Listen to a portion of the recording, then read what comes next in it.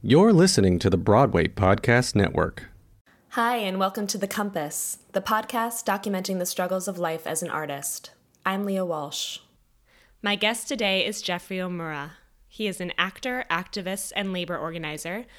We've actually never met in person, but I feel like I know him through my husband. They work together and have become friends. I really wanted to have him on to talk about his work with Fair Wage on Stage, Be an Arts Hero, and especially his current campaign. He's running for city council here in New York City's District 6 on the Upper West Side. Our community is in need of arts advocates in these positions, so even if you aren't in his district, I encourage you to check out his campaign website. If you're interested, look into volunteering. It's jeffreyomura.com. I hope you enjoy the 170th episode of The Compass.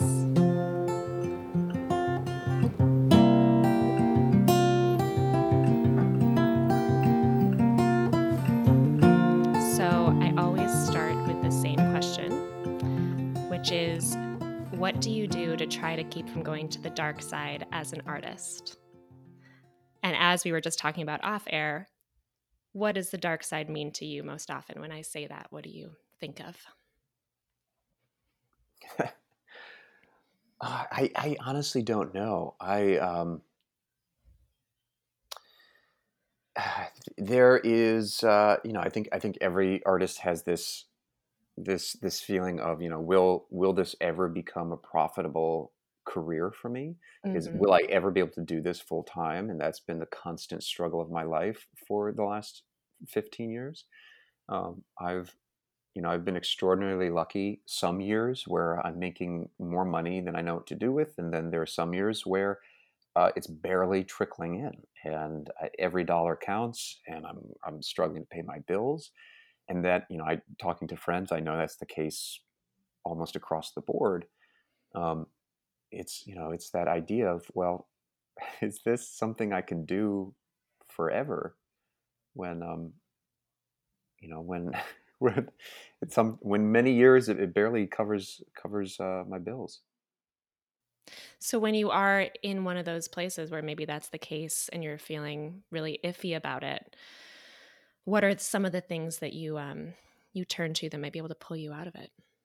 The last 4 years has really changed everything for me. That's 4 years ago is when I got involved with Fair Wage on Stage, and started meeting artists who understood their value as an artist, and what our value as artists within this city, and started talking about ways to stand up for ourselves and to improve our own financial pictures and the financial livelihoods of our entire community.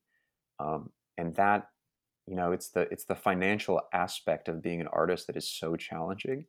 And when we started doing something about it, suddenly it felt way more manageable. It felt like, oh, well, we actually don't have to settle for the status quo anymore. Yes, it is. It is and will continue to be a financial struggle to be an artist, but there's so much we can do to make it just a little bit easier for ourselves and for our community. And when you guys were working on Fair Wage on Stage, what were some of the things that you used to kind of set a course for yourselves? Like sometimes I feel like when you're starting on a project like that, it can seem overwhelming, the problems that you're trying to fix. How did you kind of like make it into manageable steps? Yeah, it was really one campaign at a time. So with Fair Wage on Stage, we had a very clear goal, which was to help our union negotiate more money for us in the off-Broadway contract. So we knew what the goal was, and then that helped us plan around it to have conversations with our community, and it made the asks of people very very specific. Yes, I mean, it's important to know what the goal is in order to plan a campaign around it. And you eventually were elected onto the equity, is it the Equity Council? I'm not sure of the official name. Yeah, Actors Equities National Council. The council. What has that been like for you to be working within that system? Right. Well, I mean, after Fair Wage on Stage, where our union was able to negotiate between 32 and 83% wage increases, which broke every record in the Incredible. union's history, um, that was a huge achievement. But we realized that there was so much more work to do everywhere within the union, across all of our contracts, and we knew that if we wanted to have the maximum impact, we would have to get involved from the inside, and so that we could have a voice in all of the contract negotiations. So that's why I decided to run, uh, and and then from the inside, we've been able to make a whole lot of progress. And I think we've been able to change the culture of the union a little bit. And it's so easy for artists, but especially actors, to just accept their fate as struggling artists. It's what people tell us all the time. Even when you're at a dinner party, or a cocktail party, you're meeting people who don't work in the arts, and you tell them you're an actor. Uh, you know, Oftentimes you'll hear their first response will be, "Oh, what restaurant do you work at?" Right. And it's such, you know, And they'll just think it's so funny. they So think it's clever. so they think it's so funny, as if that's the first time we've heard that. Yeah. Um, and what was I saying? That it's so easy for actors to fall into that power imbalance. Right, Yeah. because that's what everyone tells us all the time, that's what life is supposed to be like as an artist. And so that was, we realized that there were these myths out there that we had to bust. And that's a big one of them, that just because you're an artist does not mean that you have to struggle. Um, and that, all of us buy into that to some degree. So it's a constant struggle within, and within ourselves, and then within the community. Yeah. Um, and that's part of the cultural change within Actors Equity Association. Um, Do yeah. you have any other artistic outlets besides acting? I write. I write screenplays. Oh, Uh, amazing. and that was, when the pandemic hit, I suddenly found myself with more free time than I knew what to do with, more free time than I've ever had in my entire life. And I thought, I am never going to have this opportunity again, to just work on my art, on my craft. And so I promised myself I would have something to show for the free time, once the pandemic was over. I didn't realize a year later we're still going to be in the middle of it. Nobody did. So for those first 3 months, I spent every day writing, and I finished the screenplay that I had been working on for years, about. So I am half Japanese, Mhm. and the screenplay is about the 442nd Regimental Combat Team, which was the entirely Japanese American regiment during World War II. Our armed forces were segregated, and while the U.S. Put most of the Japanese Americans into internment camps, all of their sons were sent to the front lines of Europe to fight the Nazis, and they were some of the first troops to reach one of the Dachau satellite camps, to free the Jewish prisoners there. And it's a little known story. Every Japanese American knows this story, but the wider public does not. At least not in the detail that they should, Mhm. because so many incredible heroic stories came from this group of men. And it's been a long dream of mine to tell their stories, and I finally got to finish that screenplay during That's this so pandemic. exciting. Yeah.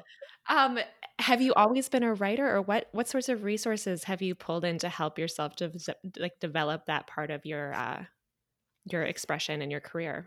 Yeah, I've always been an amateur writer since I was a kid. I would attempt to write, stories, and even novels and plays. And I entered a playwriting contest when I was in high school, and was Mhm. one of the, um, came in third or fourth, I think.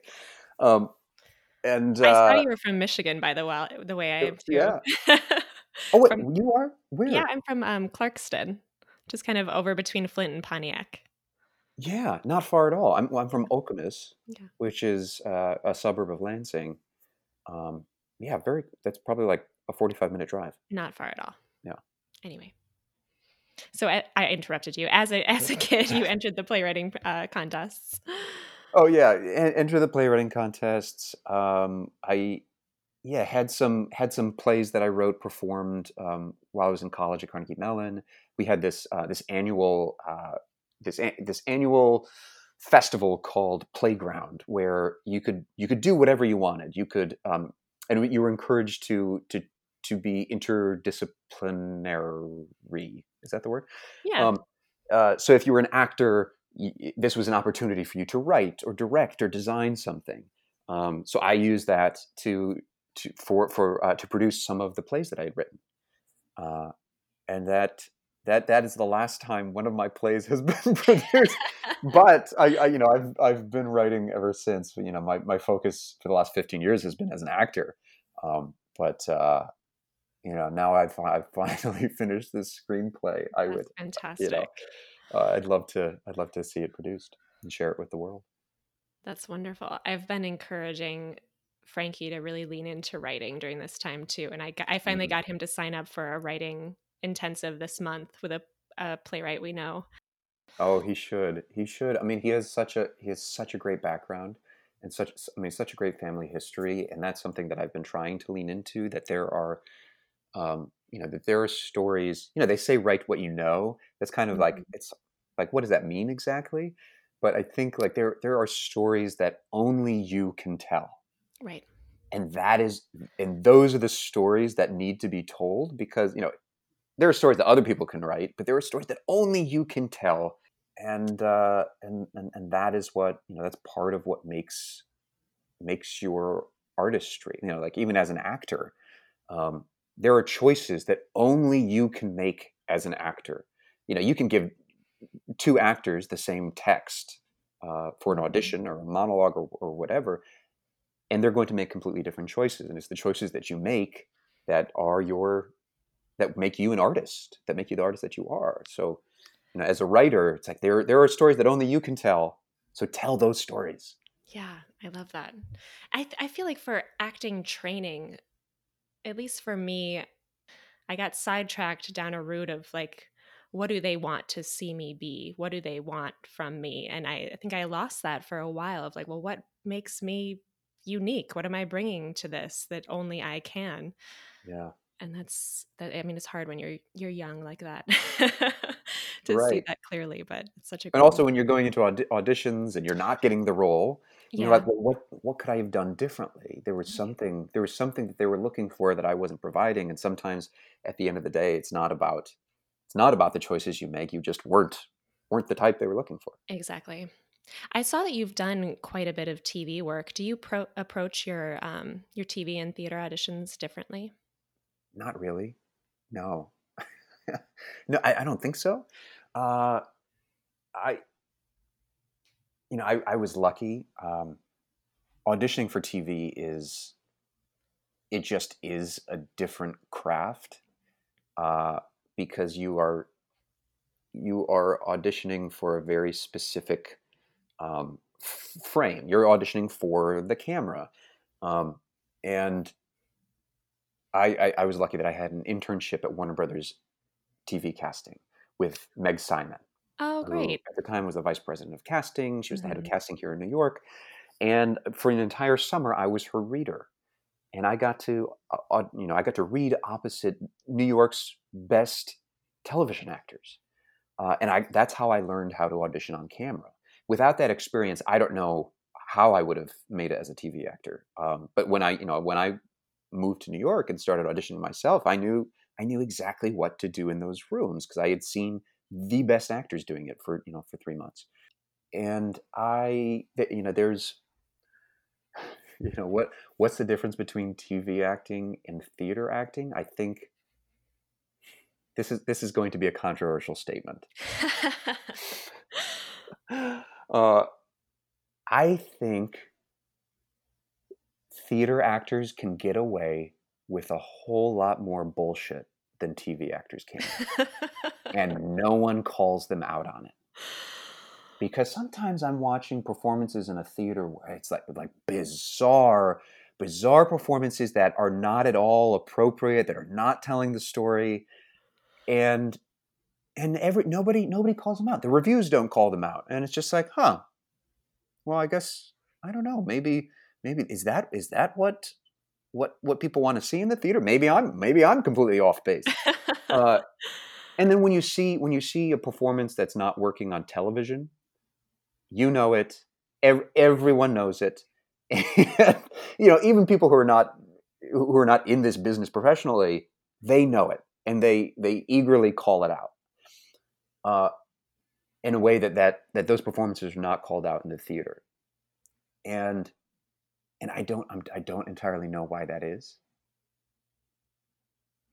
Do Do you you? think part of it, well, I mean, you're under that microscope, you're in that tiny frame, and then I'm sure part of it must be because that thing people always say about how you're like invited into people's living rooms, So Yeah. I feel like everybody's even more confident. Like they're not coming to your space in the theater. You're coming into their home, and it's a very personal thing. So I think everyone feels empowered to be much more critical. Right. Right. Right. That's true. We society watches a whole lot more TV than they do theater, so they're just more familiar with TV acting. Hmm. Um, and even the phrase like, "Oh, can you make it more theatrical?" That is generally interpreted as like just big and broad, which is not always helpful. um, can we shift gears a little bit? And I want to Sure. talk about your city council campaign Yeah. because that's so exciting. You're running for city council. It's District 6, am I correct? District 6 on the Upper West Side. Yeah. Before we get into it, I guess, I mean, one of the many interesting things about you doing this is that you're doing it during the pandemic. You're running for this seat during the pandemic. So, can you tell me a little bit about how this past year has been for you, how you've been dealing with this situation, and then what your decision making process was to start this campaign? Yeah. So in March, I saw, I was at the Metropolitan Opera for their final performance uh, before they shut down. Wow. And I was nervous even being there because we knew that the virus was in New York, but we didn't know how widespread it was. And a doctor friend had invited me, and he said, "It's fine. I'm a doctor. It'll be fine. I'll bring you a mask." We absolutely should not have been there that night, but I saw the final performance of the Metropolitan Opera.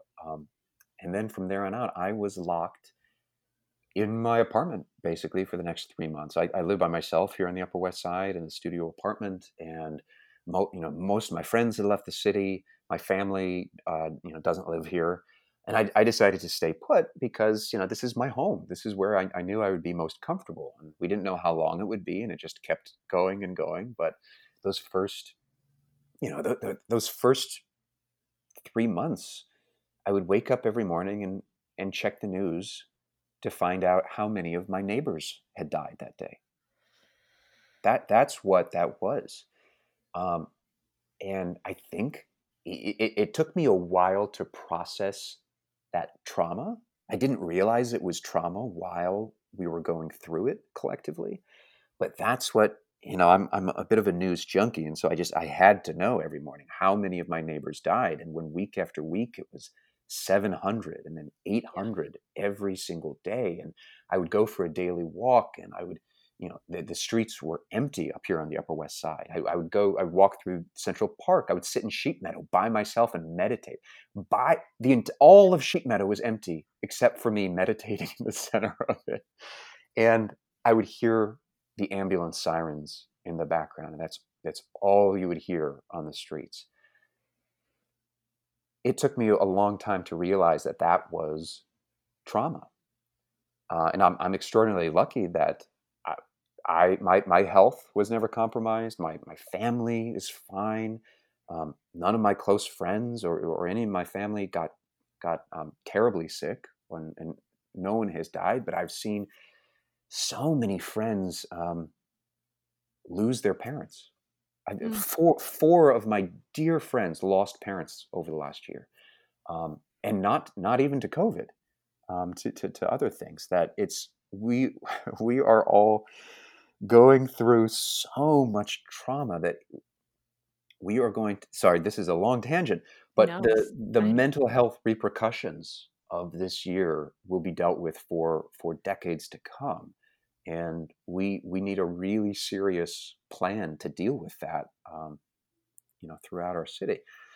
Uh, so then things got a little easier this summer when restaurants opened back up and it got warm, so you could go more comfortably be outside, and friends started coming back, and I got to hang out with them in the park.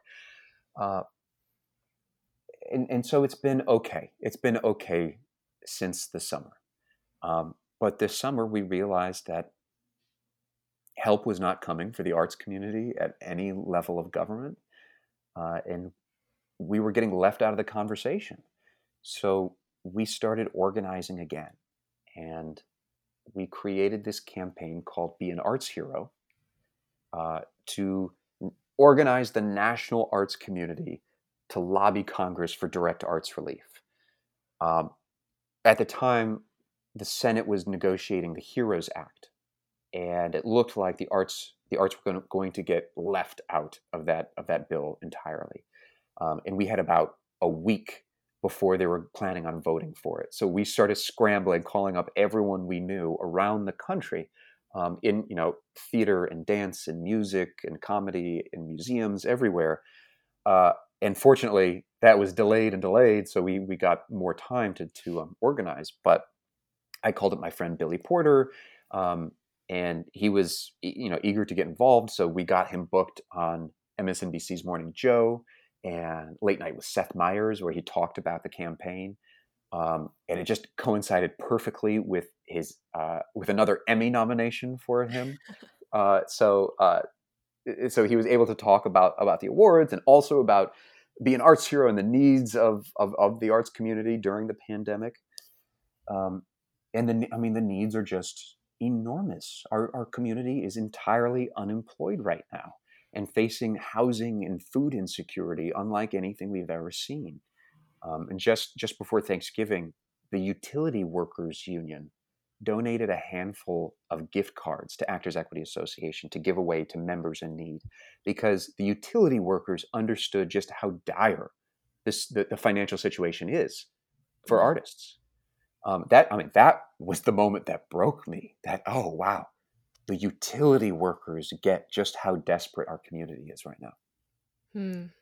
And then so I started looking at what could be done here locally to help the arts community. And I had been lobbying city council for arts funding on behalf of off-Broadway theaters for the last few years.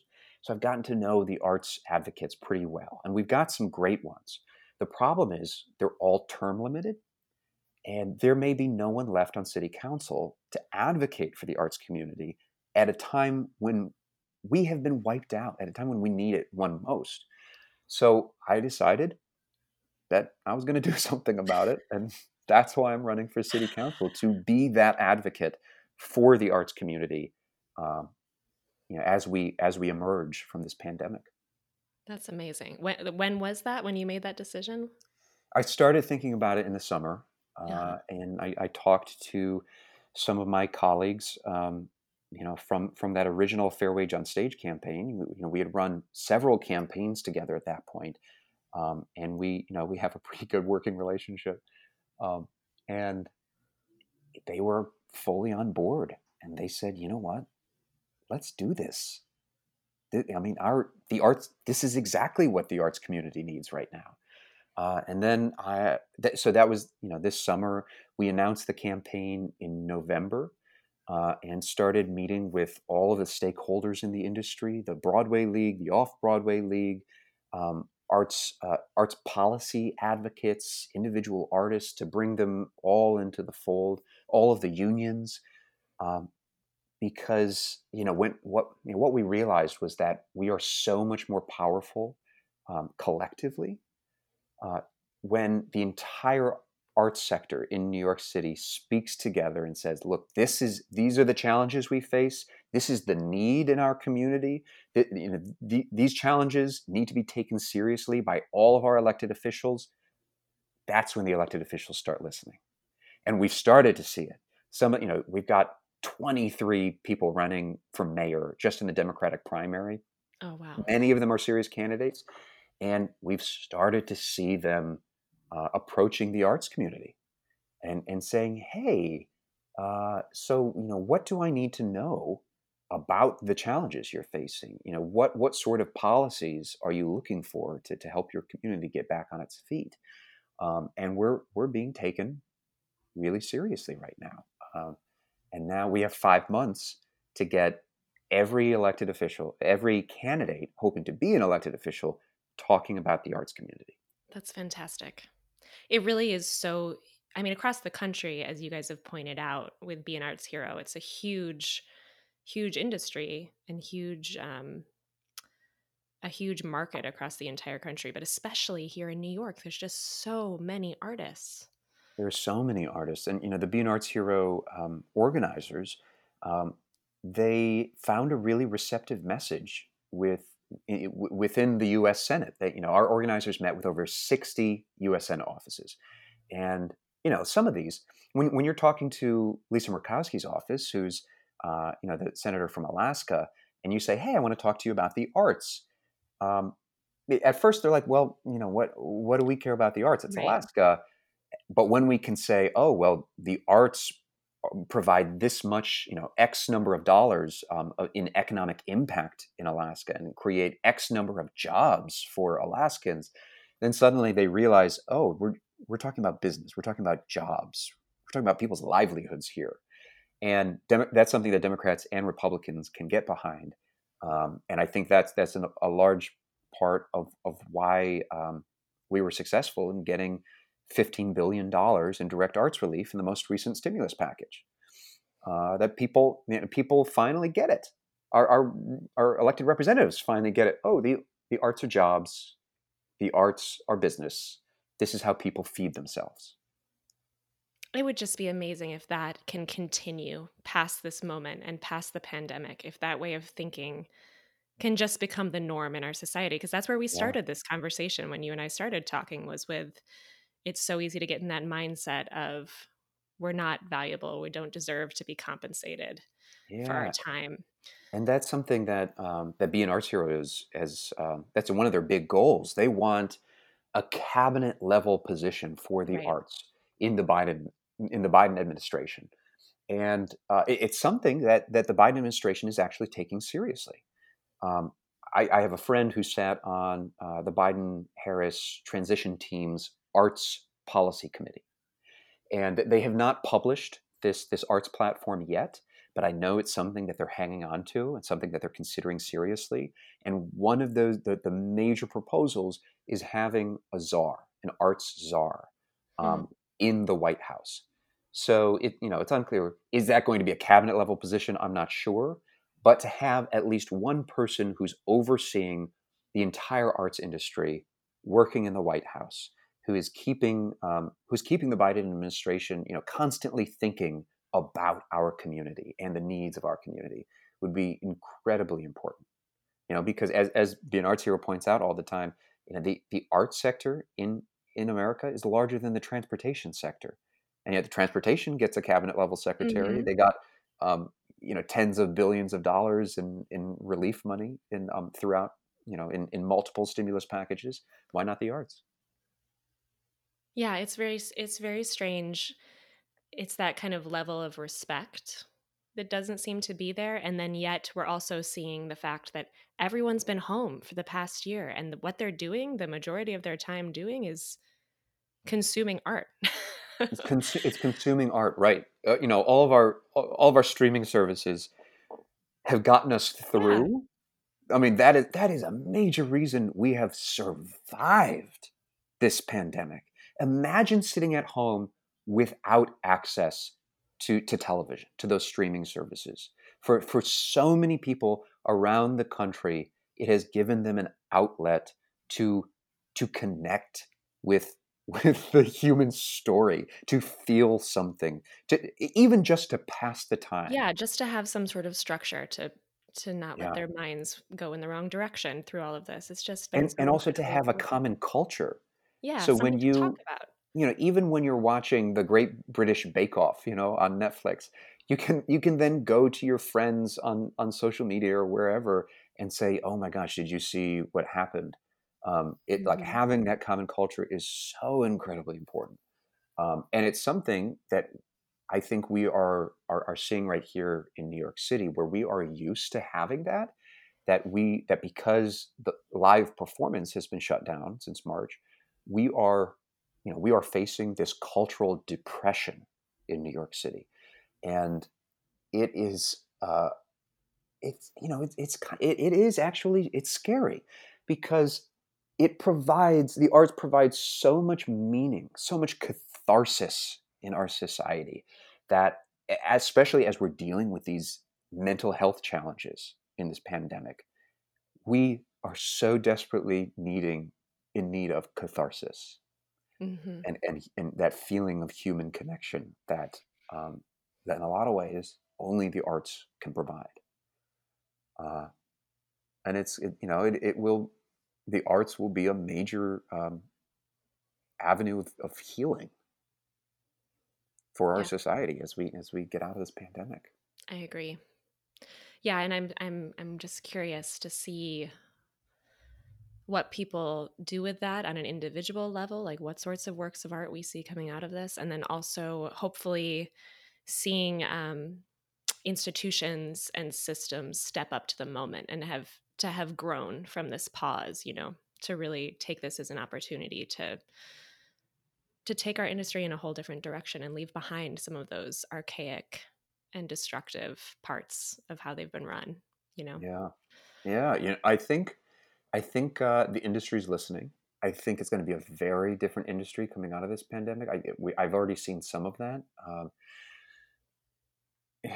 After the Black Lives Matter protests and We See You, White American Theater, Hmm. there were calls throughout our industry to respond to these calls of systemic racism, um, that are exist throughout this industry. And as an Asian American actor, I that is what I've dealt with over the last 15 Hmm. years. When TV production started back up this fall, I suddenly had more auditions than I have had in years, and they weren't just typically uh, the roles that I'd be called in for were open to all ethnicities, which Right. means that I was then competing. That I have so many friends, so many white actor friends who Yeah. say, "Oh, you're so lucky. You have less competition than we do because there's so many more white actors for auditioning for every role." Like, no, when I go into an audition room, I am competing the way that it has traditionally been structured. I'm competing with every other Asian actor, every mixed race actor, every black actor, Indian Hmm. actor, Latino actor, Middle Eastern, because we all get grouped into this other category. But now, this past fall, I started seeing all of these roles that were specifically written for Asian American actors. These were Asian American characters written with so much more specificity than I had ever seen. That's And I great. think that is in response to to the protests this summer. That we are going to see a pretty big cultural revolution within our industry. Um, and I'm hoping that means a lot more diverse casts on our stages and on our screens. Are there any resources that you used when you were setting up your campaign that if another artist listening or ever thinking of running for office, that they should know about, that you would want to call out right now, something that really helped you figure out what you needed to do and how to move forward? Uh, yeah, there are great resources out there. I don't know if we've taken advantage of them. Yeah, you kind of Uh, already had your own infrastructure. right, we did, and Yeah. Run for Something is a national organization that helps candidates who don't have experience campaigning before figure out exactly what to do. They have incredible resources. So yeah, we have used some of their resources, but this is a very unusual campaign in that my I have a group of people that I've run multiple campaigns with before, and this is our first time running a city council campaign. But we at least had some experience in managing campaigns and organizing. That, I mean, that is the most important thing.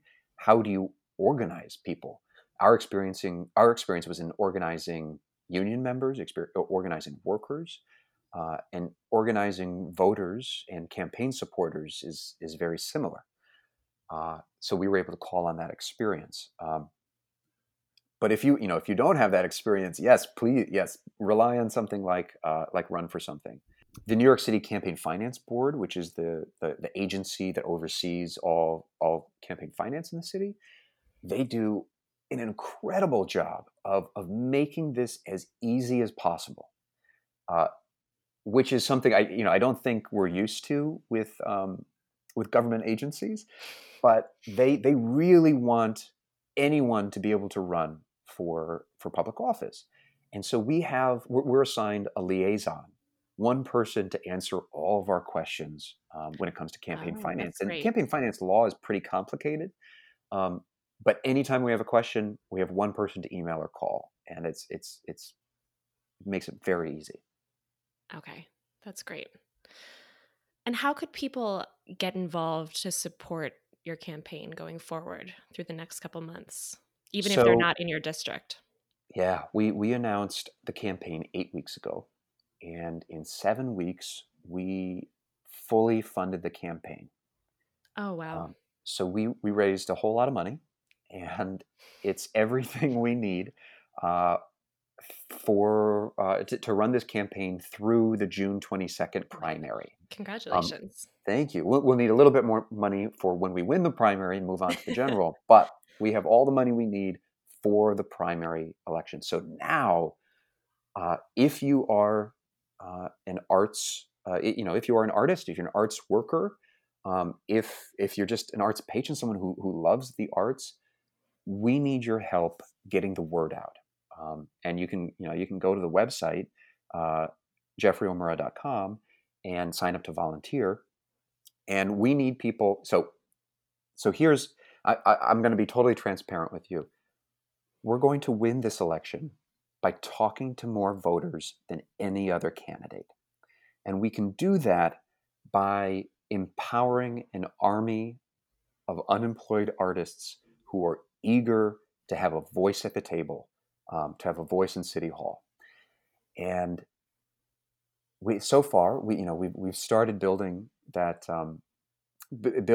army of volunteers, but we need a whole lot more because we're going to be texting and phone banking and knocking on doors. We need help collecting signatures for the petitions to get on the ballot, and we need that takes a lot of people. Um, so yeah, that's the best way to get involved. Go on the website and sign up to volunteer. Okay, cool. That's awesome. And those are opportunities that you can do from the comfort of your own home, or if you want some FaceTime with people, we would love to have you right here in the district, on the Upper West Side, on the streets, talking to voters. That's so great. I'm so excited for you. Thanks. I mean, I'm optimistic. This is, I think what the fundraising numbers show is that this is a serious and viable campaign, and which really helps. I'm an actor, and a lot of people are they're like, wait, an actor's running for city council? Is that Yeah, I'm the sure a lot of people self-fund their campaigns if they're in that position to do so. wealthy? Actually, the city's created this public matching program. So every dollar given by a New York City resident is matched 8 times. So $10 is worth 90, all the way up to 175, which is worth Oh, awesome. $1,575. So we were able to raise a whole lot of money that way just through small dollar donations from our community. That's really smart. Yeah. What does your family think about your decision to build a career as an artist and now your campaign as well? I am extraordinarily lucky to have an incredibly supportive family. I say all the time, I could not have done the things that I have done in my life. I would not be where I am in my life without the support of my parents. Are they still in Michigan? They are retired and they moved to Orlando. Oh, okay. So I have a sunny destination to visit over the holidays now. But uh, they have always been 100% on board with my decision to become an artist. And I know that's not true for so many actors. I've heard horror stories from friends whose parents still, they are well into their career. They have a breadth of experience and amazing jobs that they've done. And still their parents are asking, it's not too late to go back to law school. And that's especially true of many of my Asian American actor friends. Mm. Um, and I'm just lucky that both of my parents love to love to brag about their actor son. Aw. Not many Have of they their gotten to friends. see a lot of your work? Do they Yeah, come to the city often? they fly in whenever I'm in a show here in this in the city, or around the country, and they always tell their friends. They always post on Facebook when I'm on TV, and that's something that's really cool. They're proud that they get to say, "Hey, my son is on HBO Succession tonight. Everybody tune in." It's a they get to that's fun for them. Are either of them artistic? Do they have any creative outlets in their lives? My dad he was a college professor. He taught business his entire career, and I'm sure he would be the first one to say that he is a natural performer because that's what he's been doing in front of his students, for over 30 years. And then my mom was a serial entrepreneur and chef. She had a number of uh, food businesses and a catering business where she would uh, she would do everything. So she would design these events, weddings and parties, uh, where she would do all of the table displays, and she Mhm. would design the recipes and the all the food. So she's always been a very creative person, Yeah. and so She I'm. likes an event too. Oh yeah, she likes it at that. It's all a performance. So yeah, she's a very creative person, and I'm sure I got that creative spark from both of them. Are there any lessons that you've learned in the last couple years that you're really proud of that you wouldn't mind sharing, big or small? Lessons? Oh Life yes, lessons? yeah. I love talking to young actors, who've just graduated from school and have just moved to the city because I'll talk their ear off. Uh yeah, I don't know about in the last few years, but I'll give you some lessons that I learned early on and Mhm. actually are still paying off. Every job I ever booked, still to this day, every job I've ever booked has been because of the relationships that I have. And in so many cases, you're only going to get a job in this business, even high profile TV jobs. You can only get those jobs if the people who are in the power to give you those jobs know who you are, like you, and have a relationship with you and trust you to do the job. So relationships are everything in this business. And in my first year in New York, when I moved here 15 years ago, I promised myself that I would say yes to every social invitation. Mm. And so I went to every party, every musical theater cabaret at the Laurie Beachman, uh, every comedy show. I said yes because I was brand new in the city. I only knew a handful of people, and I wanted to build my network. And young artists always say, everybody tells them network, network, network, and they're like, yeah, but how? What does that mean? And for me, that meant saying yes to every social invitation because you meet people and you build your network organically that way. And guess what? Not only every job I've ever booked has been because I knew the right people and I had those relationships, but also, all of those people that you meet early on, it might not be apparent then how they might be able to help you later down the line. But those people end up becoming the people who make the decisions. It's true. It's so cool to see everybody grow into into themselves in different various roles within our community as directors and producers, and casting directors. Hmm. People really blossom. Those are people I met at cocktail parties 15 years ago. Um, and then, when you announce your candidacy for city council, suddenly you have this enormous network to call on. I have a vast network that is so much bigger than most people have. And that's true of most artists. Artists in general, freelancers, have very large networks.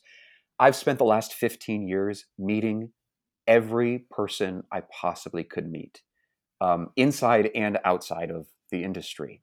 And you, you better believe, when you need to fundraise for a city council campaign, that enormous network really comes in handy. It's all coming back around. It really That's, does. yeah, that's So great advice. just me. I mean, not everybody is an extrovert or revels in meeting new people, but that is my favorite thing to do. Just love meeting new people, and I love keeping those people in my life. Um, Yeah. yeah, keep people in your life. I've had a related experience with this podcast, and that I often have people being like, it's amazing that you still have people you want to have on the podcast. I've been doing it for about 5 years now, and I think your episode will be 170 guests. Wow. And I'm like, yeah, it all just happened along the way somewhere, like you Yeah. said, through the various training programs I've been through and the jobs these are all people that I've known and loved and connected with, And it's a and solid their network, stories are because important. I scrolled through the list of everyone you've interviewed, and there are so many of my dear friends, so many actors and artists that I admire and give me inspiration. It's a pretty impressive Yeah, list of I was people thinking you've I'm not interviewed. done. There's so many artists. Yeah, yeah, that is strange. A lot of people, or that question of how do you still have so many people that you wanna that you wanna interview in your life? That's such a strange question to me. A lot of people have like one or two or three friends from high school that they keep in touch with. I literally have 20 who I'm on this text thread with, and we text each other every day. Oh, They're still some of my closest friends. So it's yeah, keep people close to you. yeah. I mean, we're just seeing how important that is, even more so this year when you realize how much you miss interaction and who those people are that you can really depend on from a distance. Yeah, yeah. I mean, we're probably closer now than we were before the pandemic, Hmm. just because we've all really needed that, that connection. Yeah, no, I love that question of what lessons have you learned in recent years. Um, A friend of mine she's been kind of doing this poll on Instagram right now about, I think what she's getting at is some piece of good advice that you got as a young creative.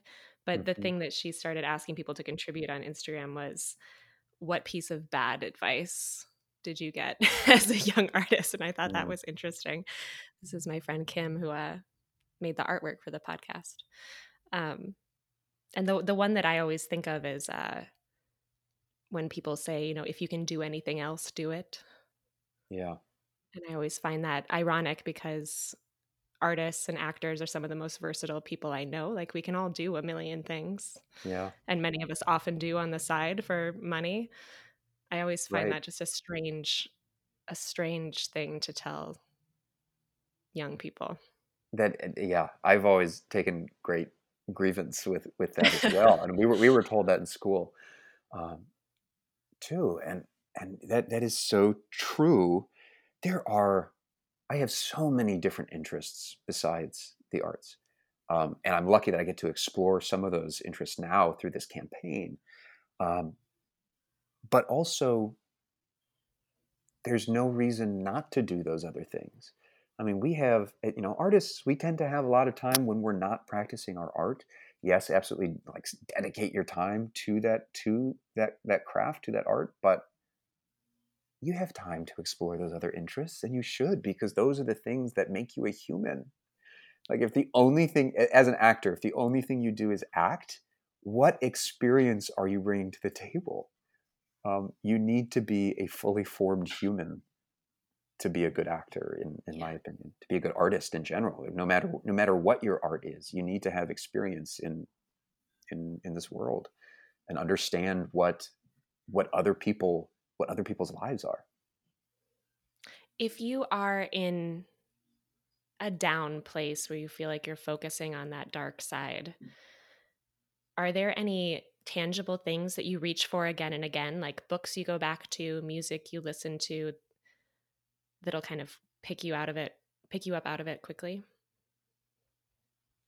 I have to admit, I don't have much of a dark side. I'm really struggling to I'm really struggling with that I with that love that. I love concept. learning that about you. Um, uh, Yeah. okay, well, I regardless No, of but like I'm trying to think of what that means to me. What it regardless of when you go to them, do you have any things like that, like texts that you are like, this book I constantly reread every year or something like that, whatever the reason? Oh, no. That's a fair answer. That is No, fine. I Good. right. Oh, there is one story I did want to share, because you mentioned that a lot of actors feel uh, this sense of competition within the community, and yeah, I see my friends dealing with that all the time, and I've had such peculiar experience within the Asian American actor community, because there's only a handful of us going in for these roles when it's a very specific Asian American role of a certain age. So I've gotten to know these guys so well, and they are my brothers now. I love these guys, and so when I go into an audition, I see them in that waiting room. It's an opportunity for us to catch up on each other's lives, and if I don't get that role, then I would love for one of them to get that Right. role. And it takes the competition out of it, um, because, and I don't know if it's just because of the particular people within this community that we are able to bring that sense of love and support to each other. But even in pilot season, when we all want to make sure we're all getting out for all the Asian American roles or all the roles that we could possibly be considered for, we actually started an email chain, where when we get an audition for a role, we email each other and say, "Hey, I just got this audition. Make sure your agents get you in for this," because like I said, if it's not me, I want it to be them. uh, so find your community, find the people who love and support you, because they're the ones, whatever your dark side is, they're the ones who are going to get you through it. Mhm. And then the last question is there any piece of art that you've taken in recently that you want to recommend? Oh my gosh, I have been so this is such a terrible answer. This is uh oh man. So because I've been campaigning for the last 2 months, like I don't have time to read or even watch television. Um, but my one uh, relief at the end of the day has been TikTok. Are you on TikTok? I'm not. I don't make TikToks because I don't have time to make TikToks, but I am a consumer of TikToks, and it is changing our culture, especially with Gen Z. They are so incredibly creative, and that well, like I said before, art gives us that culture to hang on to, where we have that common culture that we share.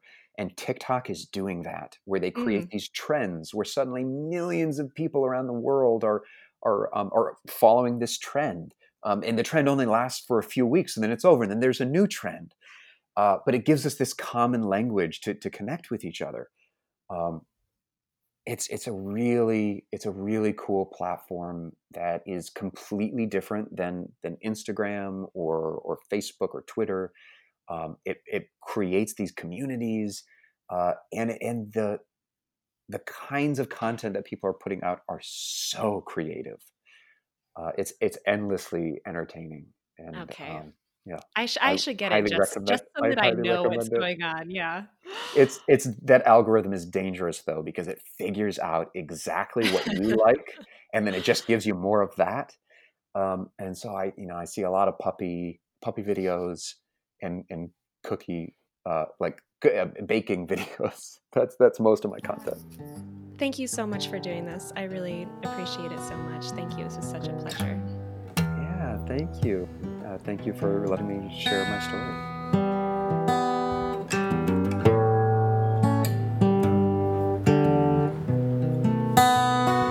Thank you for listening to the Compass Podcast. If you find these conversations valuable to your life as an artist and would like to support the ongoing production of The Compass, please consider becoming a patron at patreon.com/thecompasspodcast. Pledges start at as little as $1 a month. Anything you can give would be greatly appreciated. Also, if you have a moment, please rate or review in iTunes. Every little bit helps other listeners to find the podcast. I'd like to thank the following people for their generosity. The Compass cover art is by Kim Miller, music by Brendan Spieth, audio assistance from Nick Chokesy, and a special thanks to Frankie J. Alvarez. See you next time.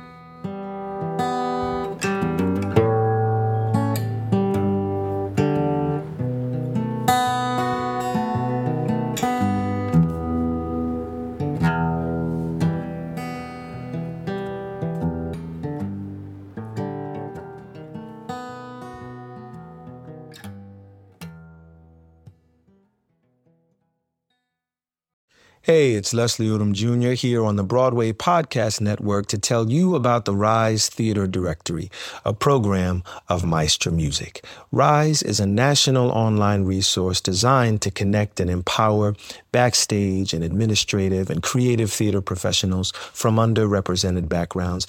If you work or aspire to work in the theater community, this can help you find your next project. And if you hire theater professionals, search the Rise Theater Directory to find your next team. Create your profile now and get more information by visiting risetheater.org. That's theater with an RERISETHEATRE.org, because only together we rise.